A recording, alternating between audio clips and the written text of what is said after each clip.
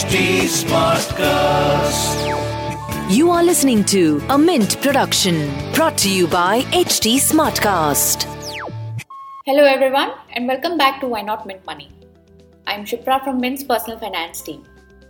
RBI has come out with inflation numbers which show that consumer inflation rose again in August after seeing a downward trend for 5 months till July. In August, consumer inflation stood at 7%, up from 6.7% in July. And from the last 8 months, retail inflation has stayed above the central bank's upper tolerance limit of 6%. For investors, it is bad news because high inflation means that the goals that you're saving up for will become that much more costlier in the future. The fundamental is that your investments should earn more than inflation because if they don't, then you're actually losing money. So how should you tweak your investment strategy during times of high inflation? Where should you invest now? Which investments will hedge against inflation? To answer all these questions, I have invited Ram Kalyan Meturi, founder and CEO at Jama Wealth, as the expert speaker for today's podcast. Hi, welcome to Why Not Mint Money, a personal finance podcast where we help you understand basic money concepts and share strategies for you to build your wealth. So let's get started on your money journey. Hi Ram and welcome to Why Not Mint Money. Hi Shipra, good to talk to you again. So Ram, let's start by understanding how does inflation impact investments? Well, the simple answer is that inflation erodes the value of money over time. What costs 100 rupees today, will definitely cost 200 rupees in 6 or 7 or 8 years.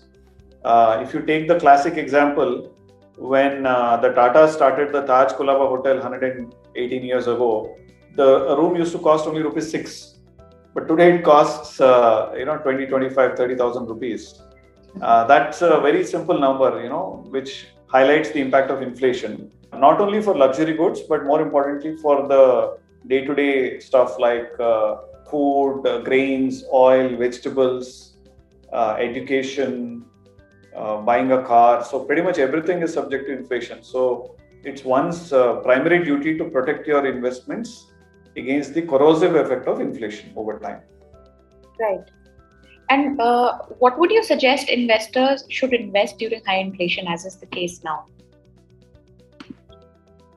I think investors should definitely look at any investment which will grow with time and which can bear the vicissitudes or the headwinds of high costs, high inflation. So obviously putting your money under the mattress is not going to help because it will be pretty much useless. Putting your money in a so-called safe bank deposit also may not really help because A, it is taxed on the notional income, and B, inflation anyway beats it down. So if you put, let's say, 1 lakh in a FD and it makes you 1,05,000 after 1 year, well, in terms of inflation, that 1 lakh may be worth only 98,000 rupees. Sorry, that 1,05,000 would be worth only 98,000 or 97,000 in today's terms. So you're actually falling back on the treadmill that is inflation. Now, does it mean that you buy any other investment? The other revenues are gold, real estate, etc. But over a period of time, and I've actually done quite a bit of analysis on this. What we found is that there's one study in the US, because there's a lot of data in the US going back 50, 60 years in a structured way. There was a study done between 1954 and 2021, and especially around inflationary periods. And they found that companies with the highest pricing power, and you can measure pricing power by bucketing companies into 5 brackets. So the companies in the top bracket, or the top 5th, they outperformed the ones in the bottom 5th by almost 5% every year across a very long time period of 67 years. Now that may sound 5% may not sound very big, but 5% over 67 time period means that your money would be around 18 to 20 times more than if you had invested in lower inflation instruments like stocks. So the answer is A, make sure your money is invested in the right asset class, and within that asset class, it is invested in the right stocks. Why is this really important to invest in companies with pricing power? After all, inflation means price is eating you. So to be ahead of the curve, you have to invest in companies which have pricing power. And here, pricing power doesn't necessarily always mean that the company is able to raise prices all the time.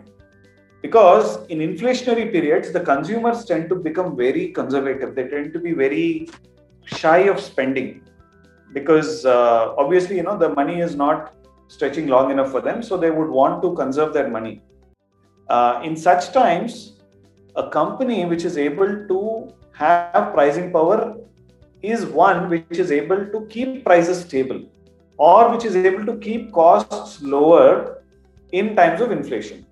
And this is a big differentiator because we've seen that companies which can pass on cost hikes to customers or which can keep prices stable but focus on maximizing production, maximizing productivity, maximizing cash allocation, deprioritizing other projects, higher automation, etc., are able to increase their efficiency and keep the prices stable. So the example, Asian Paints is a good example. Pidilite is another example of companies which have been able to do it.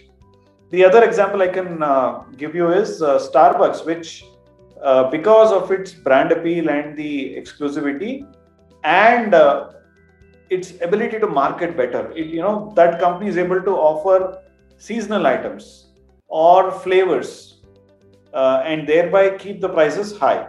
So the consumer psychology matters a lot here. A consumer is wanting to conserve cost, but having conserved cost on 10 items, they would not mind splurging on one item which gives them real joy.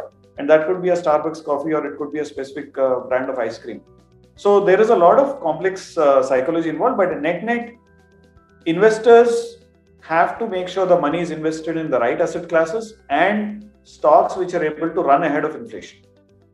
That's right. That's actually very useful for people who do invest directly in stocks. But, there could also be, there is a cohort of investors who are safety seeking, who, might not look at direct stock investing. So what is your advice for them? See, I always have a 3-letter mantra for this. Okay, I call this the LSG mantra, which is liquidity, safety, and growth. So every investor, just like I talked about the psychology of inflation and why certain companies are able to get ahead, there is psychology for investor also. Finally, all of you must have read about or heard of this book called The Psychology of Money. So I'm not quoting anything from that book per se, but if you look at the psychology of the investor, there is L, liquidity, safety, and growth. And if the investor is locking away all their money in safety instrument, how will it grow? How will it beat inflation? Right. So an investor has to take a very mathematical or a cold view, or take at least the help of a good advisor, a registered advisor who's able to help them in that journey by analyzing what is that I need for the next 1 year if I lose my job or if something bad happens, which is liquidity. And the prescribed thumb rule here is keep about 1 year's worth of expenses in liquid instruments. Liquid instrument could be a liquid fund. Ideally, a bank deposit also can be considered, though it's not really that efficient. But any one of them, but definitely not cash under the mattress. That is liquidity. Second is safety. Safety means what will protect me if something really bad happens. Okay, so I use the word protect here. So obviously insurance is also part of this here, and insurance typically only term insurance, because any other form of insurance doesn't really grow well. And that's an entirely different topic, but just suffice to say that make sure that there is sufficient money for the next 3 years or 5 years or 7 years, depending upon your risk profile. A highly conservative investor maybe go for 10 years of expenses so that you are protected if something bad happens. But what I unfortunately see is that a lot of people have majority of their money locked in safety, and or they mistake an asset class like real estate for growth. some real estate instruments would have given exceptional growth, but think of them like a multi-bagger stock. Not everybody can catch a multi-bagger stock. So it's very important to understand what is safety for me, quantify that, and the math that I typically give all my clients is investments worth 3 or 5 years of for your life, and goals which are due within that time frame. For example, if you have a child who needs to go to college in 3 years time frame, that entire block of money has to be in a safety instrument. It should not be in a growth instrument, because growth instruments tend to be high risk, high return. That's right. But having done this math, then you will realize that, if 60% of my money is able to cater to all my worst case scenarios, doomsday scenarios, let the remaining 40% get into growth. So that is how I would suggest a risk-averse conservative investor ought to evaluate where they are and accordingly tweak their asset allocation. Right.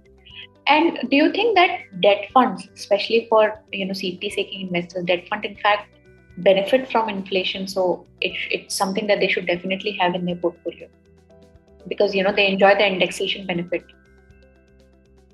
Yes and no to some extent.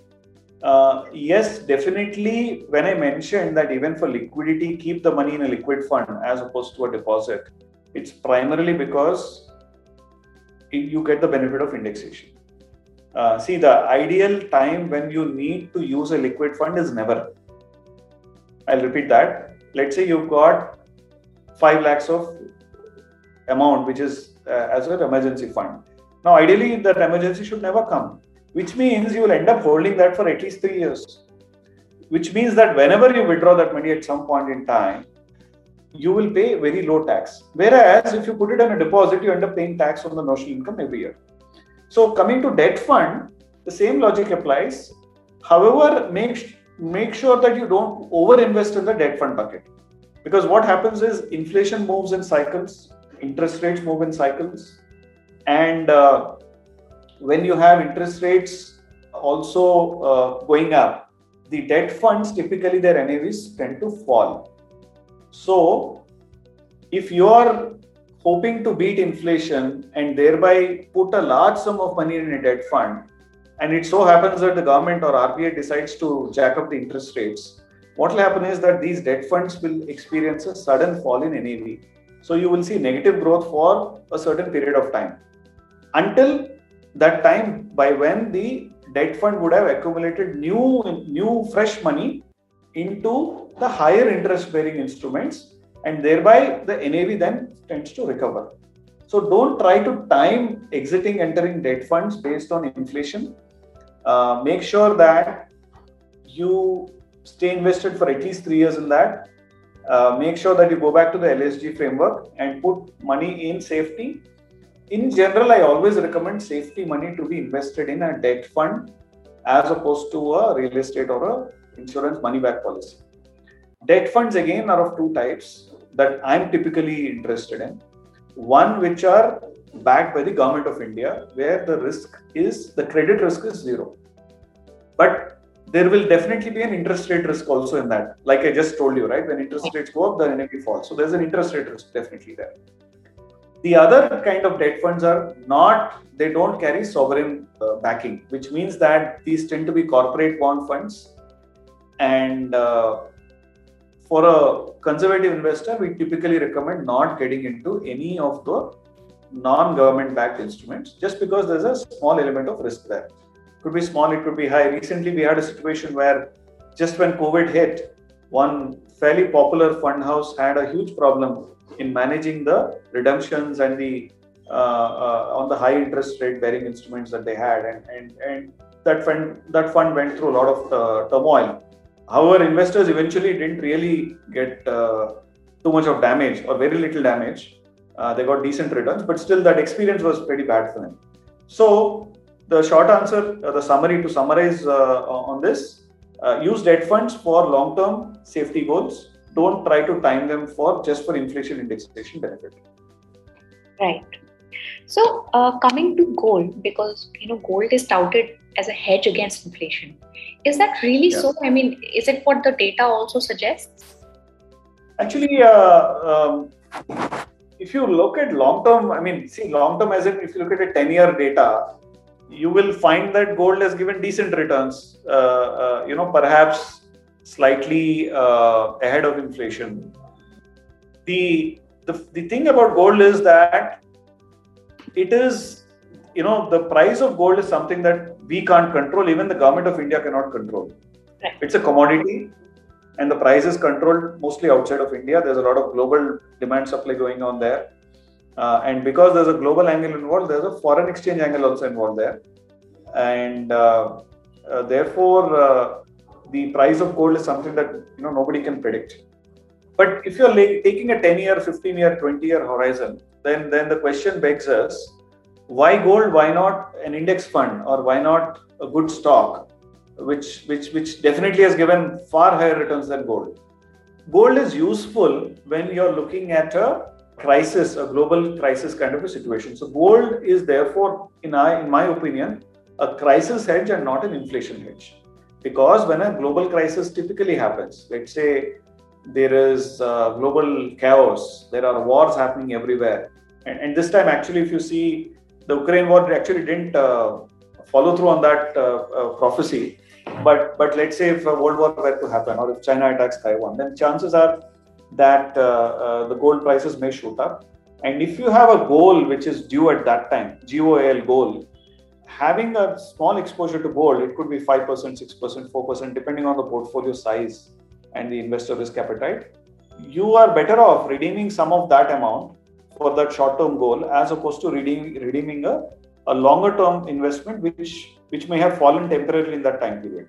So gold, thoda sa allocation is fine, but treat it as a crisis hedge, not necessarily as an inflation hedge. Because the best inflation hedge, end of the day, comes back to good quality companies which produce goods and services that you consume on a daily basis and where you are willing to pay a higher price.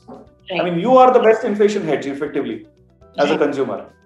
That's a very interesting take on gold. How it's a crisis hedge and not an inflation hedge per se. Okay, so coming to the last question of the podcast, to sum it up, Ram, what are the 4 or 5 steps you would suggest that investors should take to cushion their investments and long-term goals against inflation? So we've covered parts of this already in the talk so far. Long-term goals typically are retirement, education of your child, and actually even your funding of your healthcare.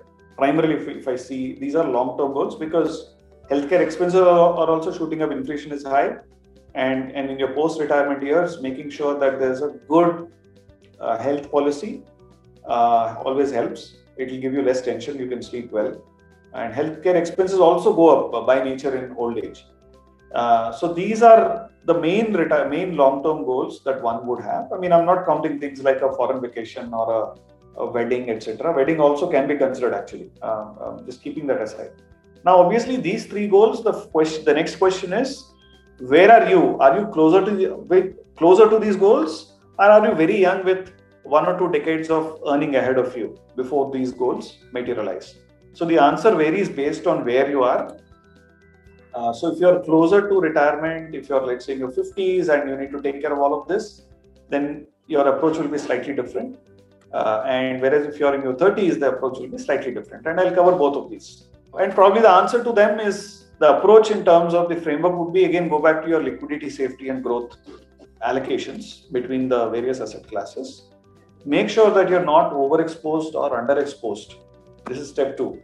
Make sure you're not overexposed to real estate or bank deposits or overexposed to stocks also for that matter. You may be very aggressive investor, but don't put 100% in stocks. Put a number which is suitable for you. It could be 70-30, 70 being in equities, or it could be 60-40. It could be whatever basis that. Or you could have a lot of wealth. You could afford an 80-20 allocation to equities. So it all depends on the person. I'm not giving cookie cutter answers or like some of the television ads come these days. So apply LSG. Make sure there is sufficient allocation to growth so that your long-term goals are met. And especially in your younger ages. In your 30s, you have to make sure that there's sufficient growth allocation so that the inflation-adjusted corpus required And believe me, for many people, that corpus tends to be closer to 2-digit crores in rupees. So it could be 6 crore, 10 crore, 12 crore, for somebody who's in the so-called upper middle class. That kind of money you can make only through long-term investments in equities. And within equities, make sure that you have good stocks which are resilient, which have strong pricing power, which are very, very well run with good management, where the earnings are continuously growing, and make sure that you invest. Or if you don't have time or a good advisor who can give this advice, then go for an index fund and put that money for long term, at least 5 years. Ideally, 10-year time frame should be there for equities. And then make sure that as you approach your goals, you manage the liquidity. Make sure there is sufficient money that is going back into debt liquid funds to take care of liquidity as the goals materialize. If you are in your later years, obviously planning retirement in blocks of decades also helps. Making sure that the allocation for liquidity safety increases in the later decades.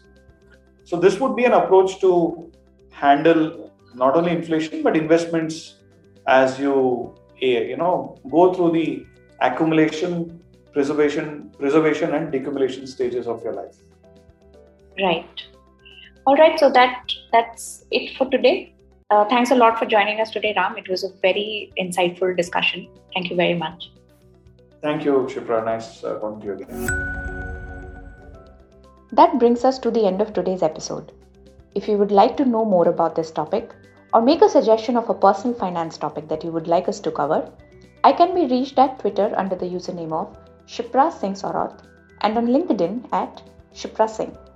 Thank you for tuning in. See you in the next episode.